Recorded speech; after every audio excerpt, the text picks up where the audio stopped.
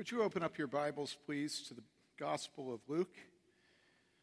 Gospel of Luke, our sermon text this morning is Luke chapter 19, verses 1 to 10. And by the way, if any of you don't have a Bible and you want a Bible, whether you want one on your iPhone or you want one on your tablet or your computer or you want one in print, and you don't know what one to buy or you don't have the money, just speak to me or any of us and we'll get you a Bible, okay? We'll probably exercise a little choice over which version you get. Some Bibles can't be trusted because of the way they've translated, but anyhow, when we do read Scripture here and teach it, we use the New American Standard Bible. It sticks closest to the Greek and Hebrew of the original in the English language. The Old King James is good, but hard to understand because it's not the sort of words we use today. Anyhow, let's read from God's Word. Would you please stand as we read Luke chapter 19, verses 1 to 10. We stand because it shows our honor for the Word of God. Speaking of Jesus, he entered Jericho and was passing through, and there was a man called by the name of Zacchaeus. He was a chief tax collector, and he was rich. Zacchaeus was trying to see who Jesus was and was unable because of the crowd, for he was small in stature. So he ran on ahead and climbed up into a sycamore tree in order to see him, for he was about to pass through that way. When Jesus came to the place, he looked up and said to him, "Zacchaeus, hurry and come down, for today I must stay at your house." And he hurried and came down and received him gladly. When they saw it, they all began to grumble, saying, "He is gone to be the guest of a man who's a sinner." Zacchaeus stopped and said to the Lord, "Behold, Lord, half of my possessions I will give to the poor, and if I have defrauded anyone of anything, I will give back 4 times as much." And Jesus said to him, "Today salvation has come to this house, because he too is a son of Abraham. For the Son of Man has come to seek and to save that which was lost." This is the word of the Lord. You may be seated.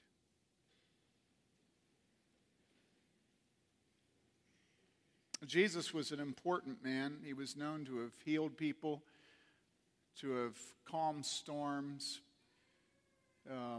Jody and Jenna named their son Lazarus. Jesus raised Lazarus from the dead. And so Jesus was notorious. Jesus was famous. Jesus was a dignitary. And so when he came to Jericho and he was passing through the city, he wasn't stopping there, everybody came out to see him. And I hadn't noticed until we read it this time that it says that he was unable to see Jesus because of the crowd, and so he ran on ahead. And so I had never noticed that he tried once to see him, but he couldn't. And so he ran ahead. And this is Zacchaeus. And Zacchaeus was a very wealthy man who was in charge of the tax collectors. He wasn't just a tax collector, but he was the man that supervised all the tax collectors as they collected the money that ran the hated Roman Empire. And so they worked for the Roman Empire, taking money from the people so that the Roman Empire could occupy their land. Tax collectors were hated. And we saw this a couple of weeks ago. If you were a Jew, much of your religion depended upon you avoiding eating certain foods and associating with certain people. If you were a Jew, you could not go into a tax collector's house because you'd become religiously unclean. You couldn't have them come into your house. You couldn't eat with them. Their testimony wasn't accepted in a court of law. They were absolutely hated. And he wasn't just a tax collector, but he was a leader of tax collectors. It's hard to even understand the hatred for them. But anyhow, this is what it was to be a tax collector. And so Jesus is coming into Jericho. He's passing through. There's a man called by the name of Zacchaeus. He's a tax collector. He's a chief tax collector, and therefore he's very wealthy. All right? Now, what about Zacchaeus? Well, Zacchaeus wanted to see Jesus. And so you can imagine him going up, and the crowd is in the road. Now, Jesus didn't ride the Pope Mobile. He wasn't lifted up above. He wasn't on a platform like I am. He wasn't on a stallion or a horse that allowed him to be seen by everyone. He just walked on the same level as everybody else. And so who saw him? Well, the only people that would have seen him would have been the people that managed to get at the front of the crowds, or children that the dads lifted up on their shoulders. Those were the only options. The first line of people, and then people lifted up on shoulders. Or there's a sycamore tree.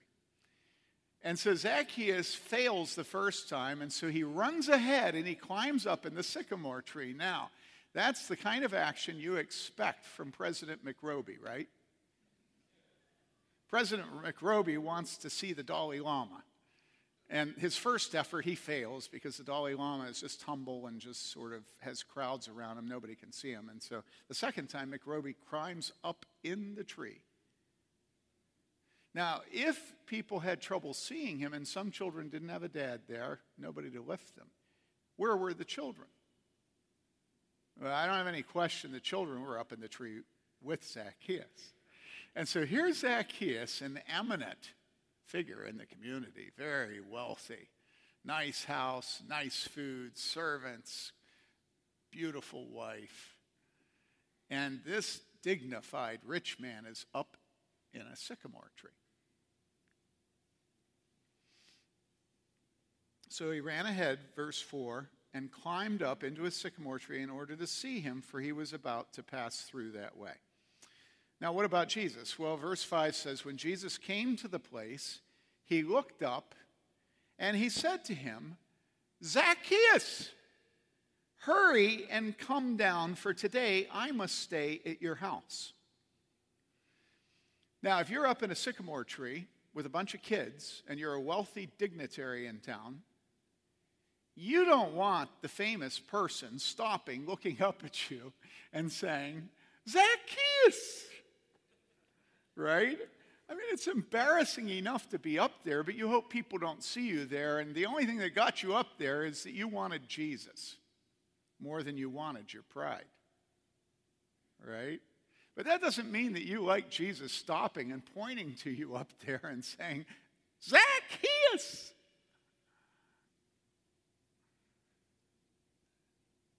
But then his heart must have quickened, because he, in fact, was up there because he wanted Jesus. When he heard Jesus say, hurry and come down, for today I must stay at your house. Well, in his house, he doesn't have any trouble. In his house, he doesn't have any trouble seeing Jesus because he seats people. He chooses the pillows, he chooses the room. And here this Jesus is, he's going to come to his house. Out of all the people there, Jesus is coming to his house. Did you notice that Jesus gave him commands? Jesus didn't say to him, would you like to have me as a guest? Would you be willing to have me as a guest? Jesus says to him, hurry and come down, for today I must stay at your house. In other words, it's in order. It's all in order. It's all in order. It's a command. Now, verse 6 is very sweet, isn't it? Speaking of Zacchaeus, it says, and he hurried and came down and received him gladly. He hurried and came down and received him gladly. He hurried.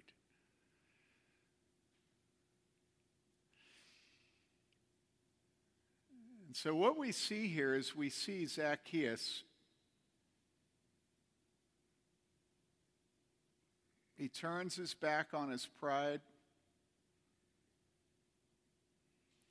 And he just simply does what Jesus tells him to do.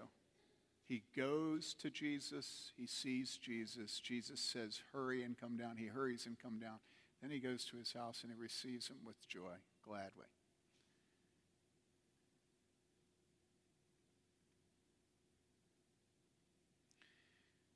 I keep trying to explain to my generation, which means you.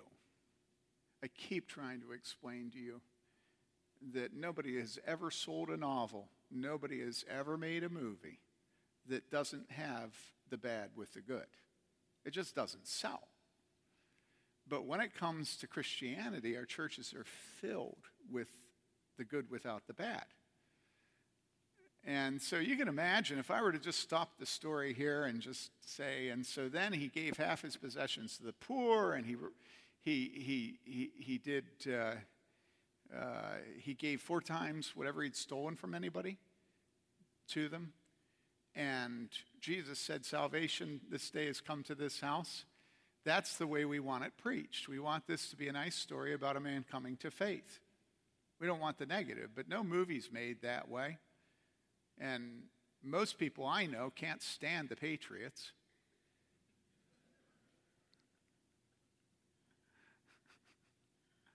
And this particular week, nobody in sailing likes Larry Ellison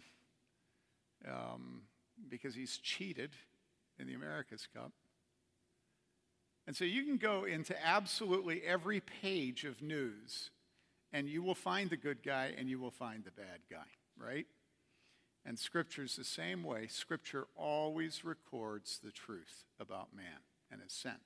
And the reason we don't tend to focus on the sin in this text is because of one little part of it. Look at your Bibles, and it says, he hurried and came down and received him gladly.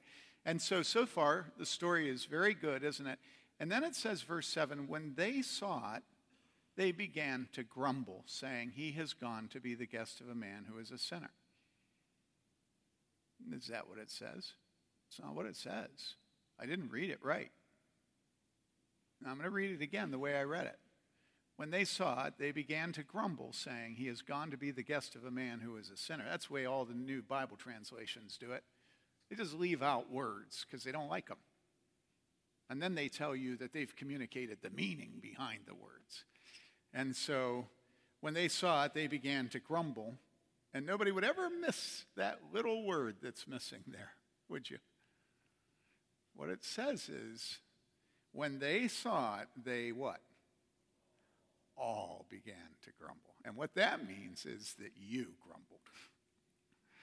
I grumbled. We grumbled. We done grumbled. All of us done grumbled. All. Now, what is the issue? What is the issue? I mean, really? If Zacchaeus wants to repent, can't he repent? You know, what's the issue? If Zacchaeus wants to leave his pride on the ground and climb up in the sycamore tree, and if when Jesus calls him to himself, he wants to immediately come down and receive Jesus gladly, and Zacchaeus was a Jew, it was a Jewish name, lots of Jews were named Zacchaeus at the time, and probably a ton of the people there were Jews. In other words, they were people of God. In other words, they were Christians today. In other words, if you translate it into our culture today, there's a ton of people who are members of Christian churches there on South College Avenue when he's up in the sycamore tree. And all of them are irritated that he comes to Jesus. What's the issue?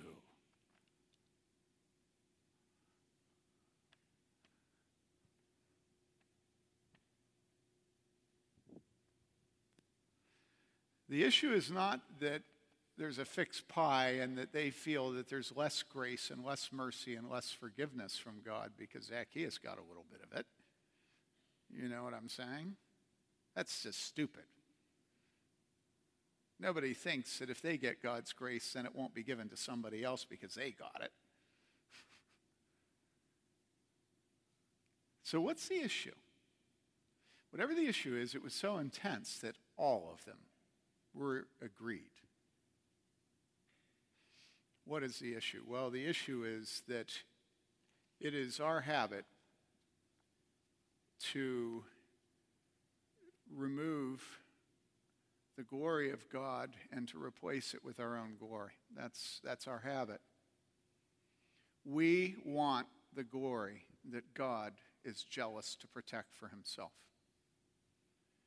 And so man is an idol-making creature, and man is constantly coming up with religious schemes whereby he can appear to be religious, but really keep the glory for himself.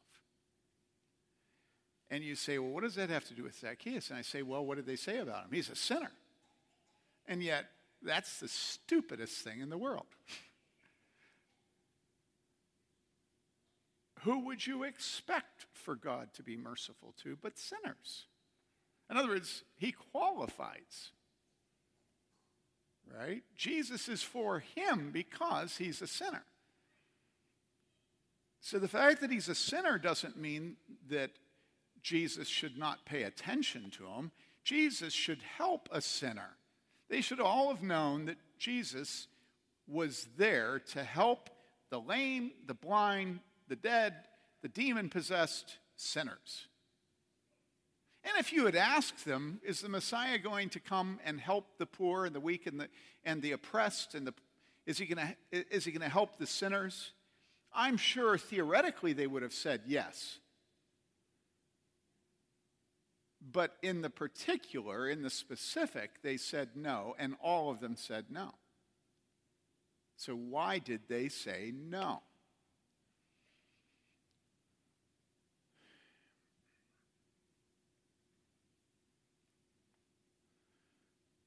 I think that it's because all of us, the minute we become Christians, we begin to believe that it was because we were seeking God that we came to God. And then we look at Zacchaeus and we see he ain't seeking God. He's working for the oppressor. He's the chief oppressor of the oppressor's oppressors. And he's rich. He's filthy morally. He can't be religious because of his life. And so they watch him day after day, year after year, and, maybe at family reunions he has a Christian brother-in-law that rebukes him for being a tax collector. How could you do this? The people of God, or the Israelites and the Romans, kill their babies on the slopes. They expose them. The perversion of the Roman Empire. And you're collecting taxes for, how could you do this? And Zacchaeus at family reunions would respond to that by saying, well, each to his own. And the brother would be so angry. Here he had taken the faithful step of witnessing to Zacchaeus. And Zacchaeus just spurned him, Zacchaeus just said something, the equivalent of something that I won't say. And then the whole family was mad at that Christian for opening his mouth and testifying to Zacchaeus. And this went on and on and on. When he'd take money from religiously observant Jews, they'd look at him and they'd say to him, I honor you because I'm under authority, but doesn't your soul trouble you? And Zacchaeus would say, well, actually, no. And then, adding insult to injury that night, they'd be walking down the street. They'd see Zacchaeus in his front living room with all the sorority women, getting wasted and getting the women wasted. And he'd eat pork, good pork. You smelled it when you walked by his house, which no Jew was supposed to do. And so what happens is God, in his mercy, grabs us, lifts us up, and sets us on a high rock and gives us faith and repentance. And the minute we're given faith and repentance, we turn around and we say, what?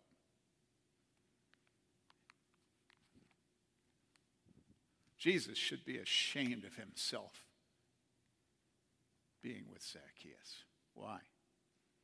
Well, because Zacchaeus is such an insult to the holiness of God. No, that's not why. That's not why. It's because Zacchaeus is such an insult to us who have been spending years testifying to him and years being obedient and sometimes resenting our obedience, sometimes thinking this is hard. And here Zacchaeus is living the good life, eating pork, getting drunk, having the most beautiful women, hobnobbing with the Roman oppressor. And when God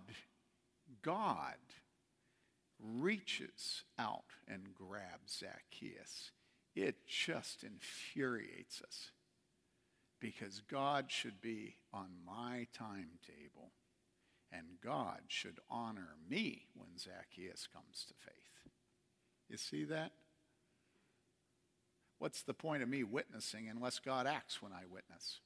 I don't want to be the one that sows. I want to be the one that sows and reaps and can point to the sowing when I reap. Right?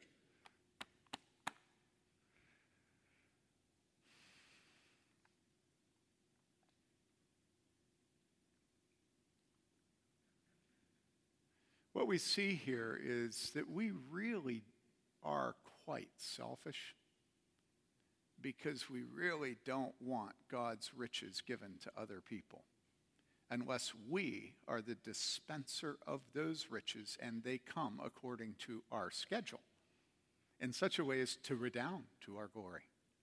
Right? Come on.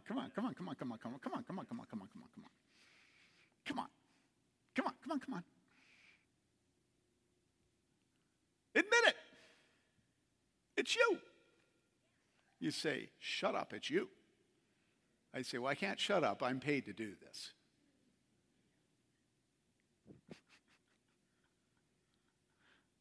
Wouldn't get paid if I didn't preach to you. All right. Listen, the truth is I would preach to you if I had to pay you to preach to you. And the people here that know me know that's true. The truth is that for you to come to Jesus the way Zacchaeus came to Jesus, and this is going to shock you, is for you to sit here as I preach to you. Because today Jesus isn't here, and the way you attend to Jesus is by putting yourself in the church, singing, praying, reading scripture, fellowship, and sitting under the preaching of the word. If you don't do that today, you don't come to Jesus. Because Jesus has ordained those things to be the means today for the way that you come to him. And you think, where did that come from? And I say, Matthew Henry. He wrote it 4 centuries ago. Everybody writes that. Because today, what we really wish is that we could have Jesus come into Bloomington, walk down South College. We could all go to see him. And then he would see us up in the tree if we're short. And he would say, I'm going to come to your house today. And we would run out of the tree. We'd bring him into our home, right? We would be so excited to see Jesus. But coming to church is a little bit different of a trip, because church is filled with people that won't be happy if we repent. Because they'll think that we should repent to them, when they tell us to. And people, I want you to know that when we witness to people, we have to recognize there is no witnessing, there's no preaching, there's no prayer that ever is successful except by the power of the Holy Spirit. It just never, ever, ever, ever, ever, ever, ever happens. It never happens. I have never had a time in my life when God yanking Zacchaeus out of the tree and saving him did not catch me by surprise, starting with myself. God never works the way we want him to work, because he hates us getting glory. Because every time we get glory, he gets none. And so he chooses the black sheep of the family. That's me. I don't know, that's actually, black sheep is probably a euphemism for me. He chooses the scumbags. He's not interested in the business school students. He never saves any MBAs. I'm serious. No professors of economics, and certainly no rich men.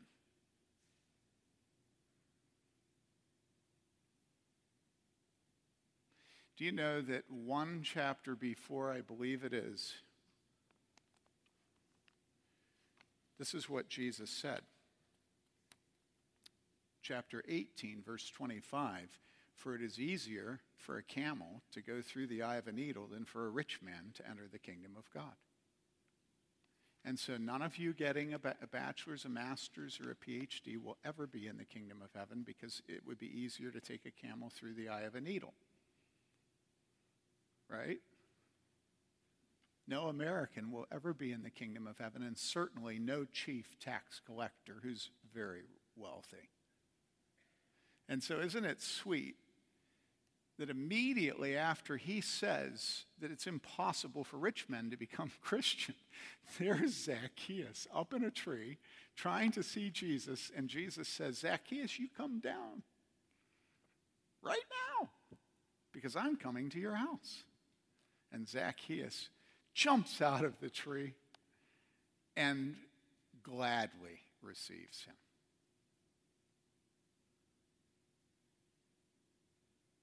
Now, you might want to say that the reason that Zacchaeus gladly received him was that he was a famous personage, and we all want to entertain famous personages as long as it's not Paris Hilton, right? Or Donald Trump. I mean, there's certain famous people that, even though they're really famous, we really wouldn't want. But most famous people, especially a famous religious leader, we'd love to have them in our home, right?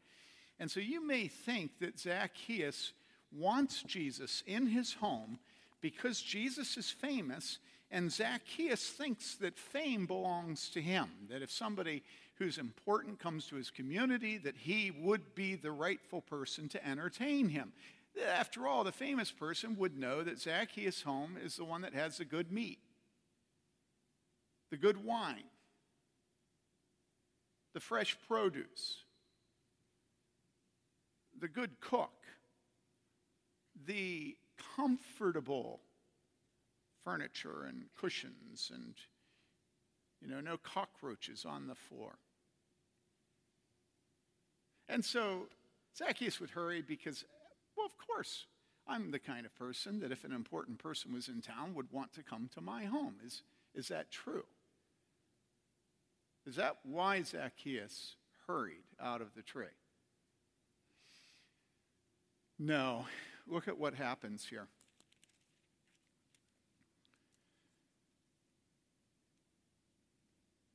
He hurried and came down and received him gladly. When they saw it, they all began to grumble, saying, "He's gone to be the guest of a man who is a sinner." And it is at this point that the Bible tells us what happened next. It says, Zacchaeus stopped and said to the Lord, "Behold, Lord, half of my possessions I will give to the poor, and if I have defrauded anyone of anything, I will give back 4 times as much."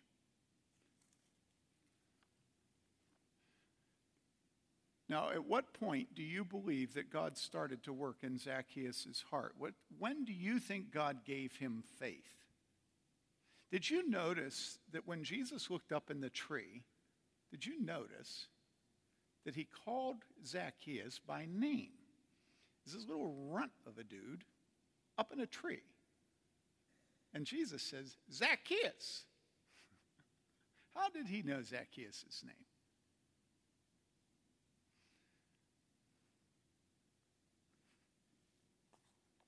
Listen to this. This is in the book of Ephesians. And Ephesians says this.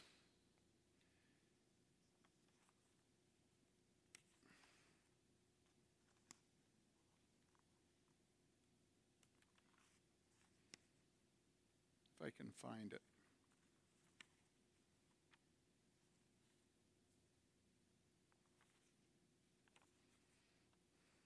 That's the problem with not using a manuscript.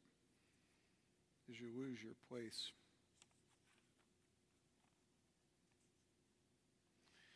Oh, I think I'm going to find it. Yeah, here it is. Ephesians 2, verse 10. It says, "For we, you and me, all who have faith in Jesus Christ, for we are his workmanship, created in Christ Jesus for good works, which God prepared." And do you know what the next word is? Which God prepared beforehand so that we would walk in them. What this means is that God, from eternity past, had set out a curriculum for Zacchaeus and good works that Zacchaeus was to do. And then God gave him the desire to see Jesus. Then God lifted him into a tree. Then God had his son recognize that Zacchaeus' name was written in the Lamb's Book of Life from eternity past, from beforehand. And Zacchaeus was called out of that tree because God had work for him to do. Now, what was the work? Well, what it says is that when he saw the grumbling that was going on around him, he heard it. Zacchaeus stopped and said to the Lord, "Behold, Lord, half of my possessions I will give to the poor, and if I have defrauded anyone of anything, I will give back 4 times as much." Now think about what it meant for him to receive Jesus into his house, and then ask, do you want Jesus in your house? You see, people, I tell you, there is a reason you don't come to church. There is a reason you won't listen to preaching. There is a reason you don't crack your Bible. There is a reason you don't pray. There's a reason that you don't sing songs to the Lord. And the reason is, if you love your profession, your reputation, your money, your possessions, if you love your sin, you can't take the risk of granting access to your conscience to the Holy Spirit. And that's the reason that so many churches today have pastors who have been told when they were hired that they are to protect the church from the Holy Spirit. And if you go into the church and you listen to the preaching, it never, ever calls you to repent. Never. And you say, well, no church would ever tell a pastor not to preach or to protect the people from the Holy Spirit. And I say, oh, man, yeah, they do. And you say, oh, those words? And I say, well, no, nobody would ever be so gauche to use the actual words. You know? What they say to you is, now, we are a very, excuse me. We are a very diverse community. You know what I mean? You know what I mean. Come on, tell me you know what I mean. And they've got all these code words, and all the code words amount to saying, protect us from the Holy Spirit, because the Holy Spirit demands repentance, and we're too proud to do that. And so we're a very diverse community. And we're proud of our diversity. And we have many different convictions about a variety of things in this church. And we like to think that that's part of the great tapioca, or no, not tapioca. Tapestry. Yeah, the grand quilt,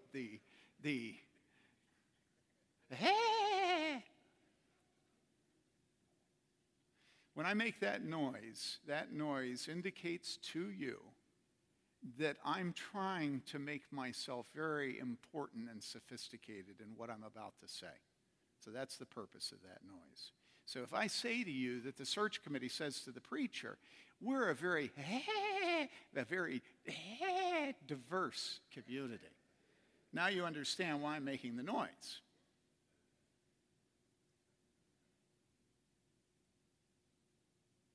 Listen, dear brother and dear sister and dear unbeliever, there are many good reasons why Zacchaeus should not have gone to see Jesus, should not have sat under the preaching of God's word, should not have climbed a tree, should not have sung with the people of God in Lord's Day worship should not have come out of the tree when he was commanded to do it, should not go to a small group meeting, and if so, one that you choose, where you know that nobody will violate your august presence.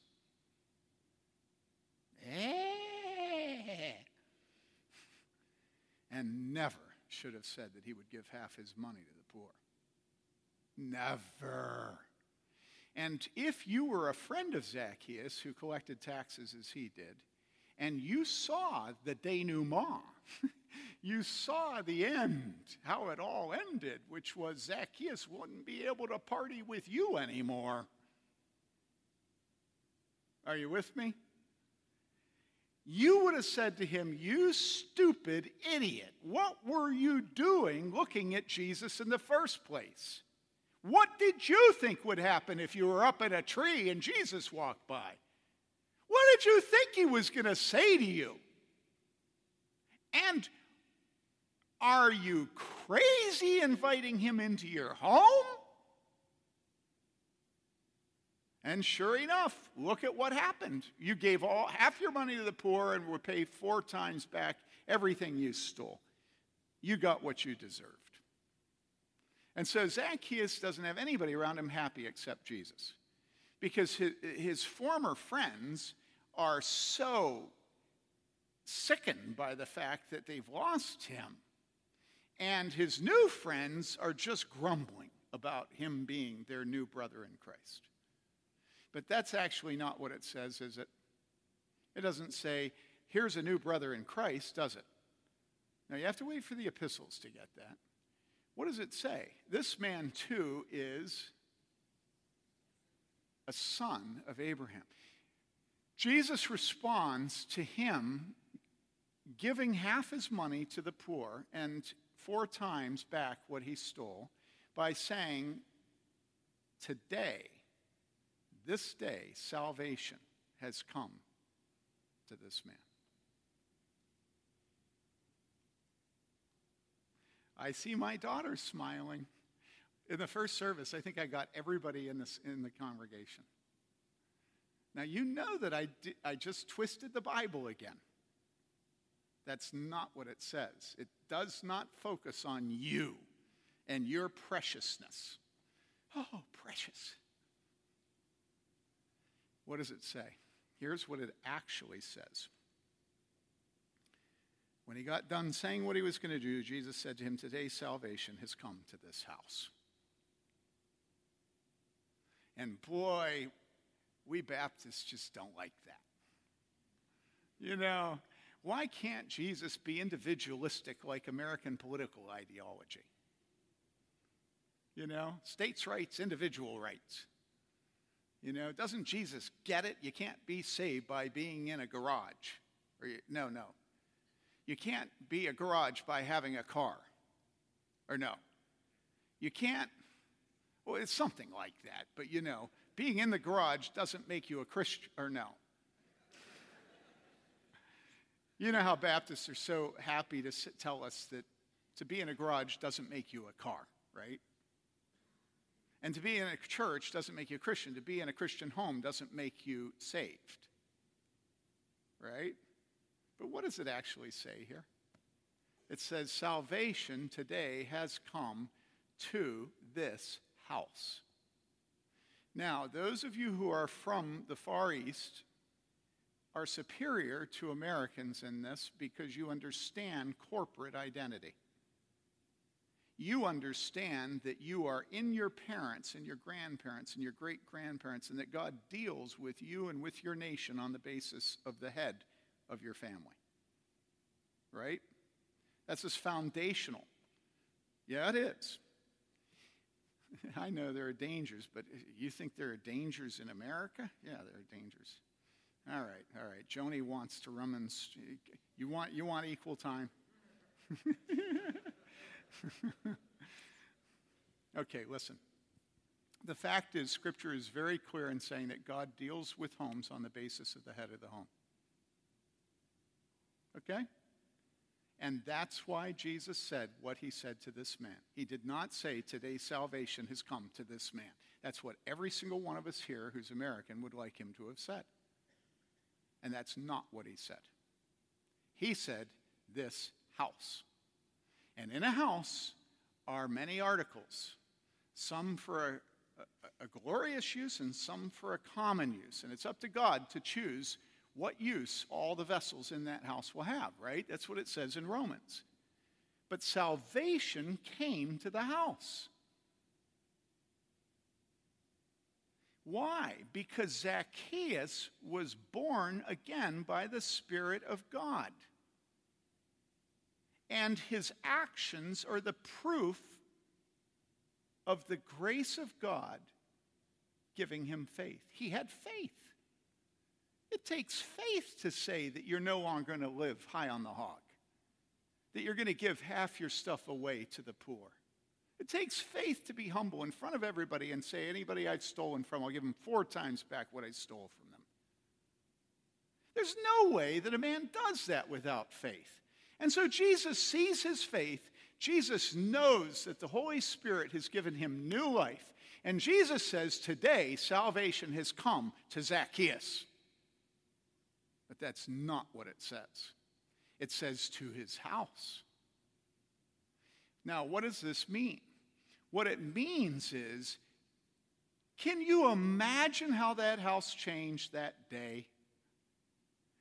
All of a sudden, it was a completely new family, completely new habits. I mean, look, for one thing, there wasn't as much meat, if any. Right? I mean, there were repercussions just simply on a monetary level. But Zacchaeus began to honor God. It became clear that the goal of Zacchaeus' life was to glorify Jesus Christ. He went from being a son of the flesh of Abraham to a son of the spirit of Abraham. Remember what it says in Romans. Not children of the flesh, but children of the spirit. And so when Jesus says he's become a son of Abraham, he's saying this man is regenerate. This man is saved. This man is born again. This man now lives by faith. I remember years ago, before I believed in infant baptism, if the truth be told, I remember having a man in our church become a Christian. And he was a man that was probably at the time 40 years old, maybe 45. Yeah, I'll bet 45. And it was the weirdest thing in the world to see a middle-aged man with a family become a Christian. Because he wasn't an evangelical. You know, evangelicals, they think religion means that you're just a normal American. But he was a farmer who had never had contact with gutless, faithless Christians. And so when he became a Christian, he did it right. Everything in his life became negotiable. Do you know what I mean by negotiable? Everything in his life he looked at according to Jesus and then changed as it needed to be changed. And a couple things stand out. Number one, all of his sons were headed to academic degrees that would make them able to earn a good amount of money. His one son was almost done with his master's in agronomy at UW-Madison. And the minute he became a Christian, what happened was they said to their children, actually it wasn't the minute, it took probably a year or two for them to realize that education of their children would be involved in following Christ. And so they said to their children, 2 of them were still at home, and they said to them, you know, we would like you to consider at least going to a Christian college or a Bible college. And so one of them went off to Toccoa Falls Bible. Nobody ever heard of Toccoa Falls Bible College, that whole community, you know. And then another one, I don't remember where Doug went. Do you remember where he went? I don't remember. Oh, wait. Doug went to Toccoa Falls, and Danny went out to Grace College of the Bible in Omaha. And so here, what are they going to do with the son that's in agronomy? Well, what he did is his dad said, we'd like you to consider going to seminary before you start working, and we'll pay for it. It was just the weirdest thing in the world. To you, it just seems like, well, of course. But to them, nobody did that. Then the other thing I remember, and we just went up there for the celebration of their 50th wedding anniversary, and the son told this story, or somebody told it, and then I told it. The other thing that happened is they had this son that always wore a Rambo headband. You know, he thought he was bad to the bone, you know, and he was just a punk. And he'd come in church glowering on Sunday. He was bad. You know, he'd have this headband on. It was just a pain to be around. And you put up with him because you loved his family and you loved his mother, and his dad had become a Christian. So one Sunday after I got done leading the service, I was walking down the center aisle, and Don comes up to me, sidles up. Don was a very soft-spoken man. He said, Tim, I was wondering if I could ask you a question. And I said, yeah, sure, Don. And he said, how old do you think a child should be before you stop spanking him? Well, I thought it was a hypothetical, you know. And so I began to pontificate. I said, well, Heather's, how old would you have been at that time? 10, yeah. And I said, you know, we've pretty well stopped spanking Heather now. She doesn't get spankings anymore, so I don't know. It depends on the child, but maybe somewhere around 10. And there was a long silence. We're still walking down the aisle, and he says to me, what do you think about 16? And I just had, it was like a bomb went off inside of me. I still remember the moment. Because knowing Don and knowing Rambo, I realized instantaneously that this was not a hypothetical. And I remember looking at him, and my eyes bugged open, and I said, Don, you didn't. And he's sauntering along. He says, yes, I did. And I said, you didn't. You didn't really. I'm afraid I did. And I just stopped, and I said, what happened? And he said, well, we were out milking, morning chores, and Danny was disrespectful to his mother. And I said to Danny, you come here. And I said, but he's bigger than you. I said, did it occur to you that he'd refuse? He said, yeah, I prayed. And he said he came over, and I said, you will not speak to your mother that way. And I gave him a few good ones. I made him lean over.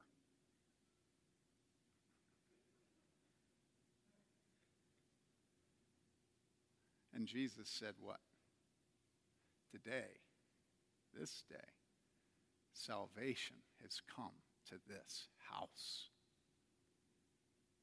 To this house. Listen, we all have lots of children, and there's absolutely no way that we can have the faith to have children unless we believe that God is a God of the household. And that does not mean what people always pervert it into meaning, which means that Presbyterians or infant baptizers think that all the children of believers are saved. Jacob I've loved, Esau I've hated. But how do you have faith to have children unless you believe that salvation comes to the house through the father of the home and through the mother of the home? When Lydia is the head of her household in Philippi, you remember her household, salvation came to them.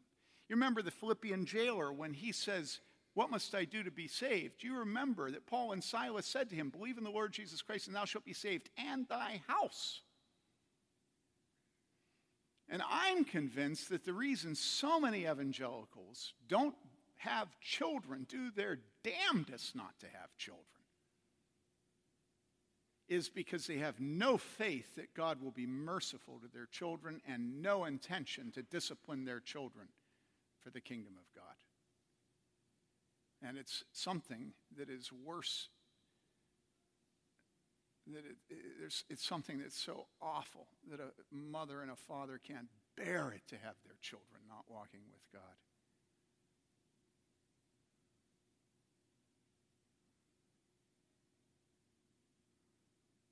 And so what do? Well, we decrease the risk. And how do you decrease the risk? Use the pill. Abort your child. Don't get married. Put off marriage half your life. Have your wife work. And it just de-escalates all of life, because then you can just be personally saved, and you don't have to be a husband to your wife, and you don't have to be a father to your household. You know? Come on. Come on. Come on. And how stingy we are with the grace of God. So little faith. How many of you have given half your money to the poor? Oh, no, we're evangelicals. And we know that that's just sort of a metaphor, a hypothetical. You know, right? Come on. Say, yeah, that's true. That's true. How many of us have paid back anybody 4 times when we stole from them? And I know you've stolen because I've stolen. It just doesn't even occur to us because we have an entirely Gnostic faith. It just doesn't have any earthly practicality. It's just me and my Jesus in my heart. And so listen, do you think Zacchaeus was 1 penny poor at the end of that day? I mean, think about it. Do you think Zacchaeus went to bed that night thinking, oh no, what have I done? I'm not going to have bacon tomorrow morning. No.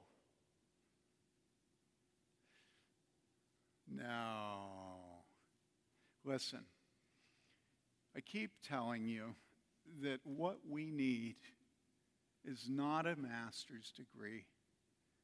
And it's not an American passport.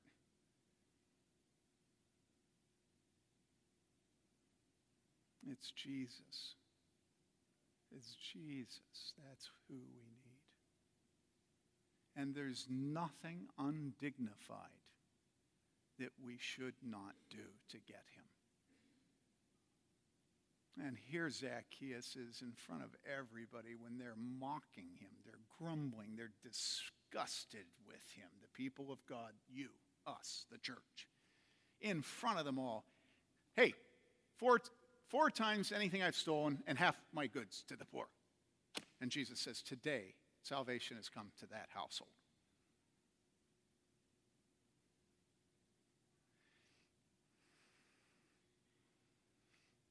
And so listen, come to Jesus.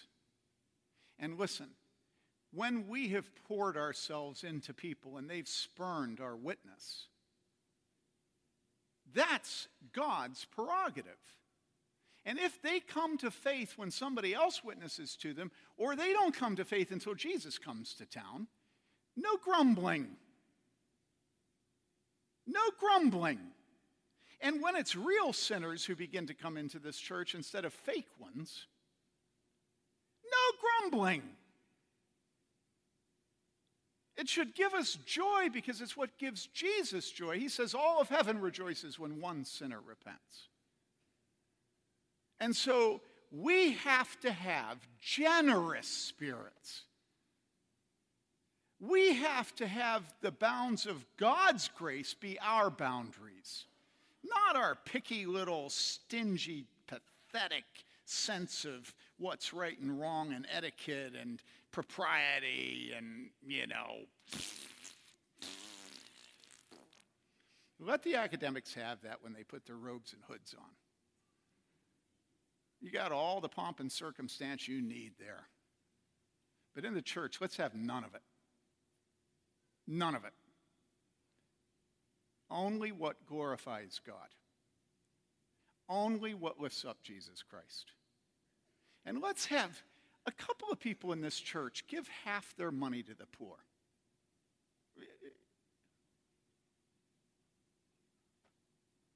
And see, the only guy smiling here is a guy that doesn't have any money at this point in his life. Right, Joe? I mean, what are you going to give, like $5? No. He would give half of his student debt. Actually, I don't know that he has student debt. He probably doesn't. He's a responsible man. All right. Let's worship in music as we end. Come to Jesus. Come to Jesus. Don't worry about what other people think. It don't matter. Didn't matter to Zacchaeus, shouldn't matter to you. Shouldn't matter. Don't worry about what Americans, white people think. It doesn't matter.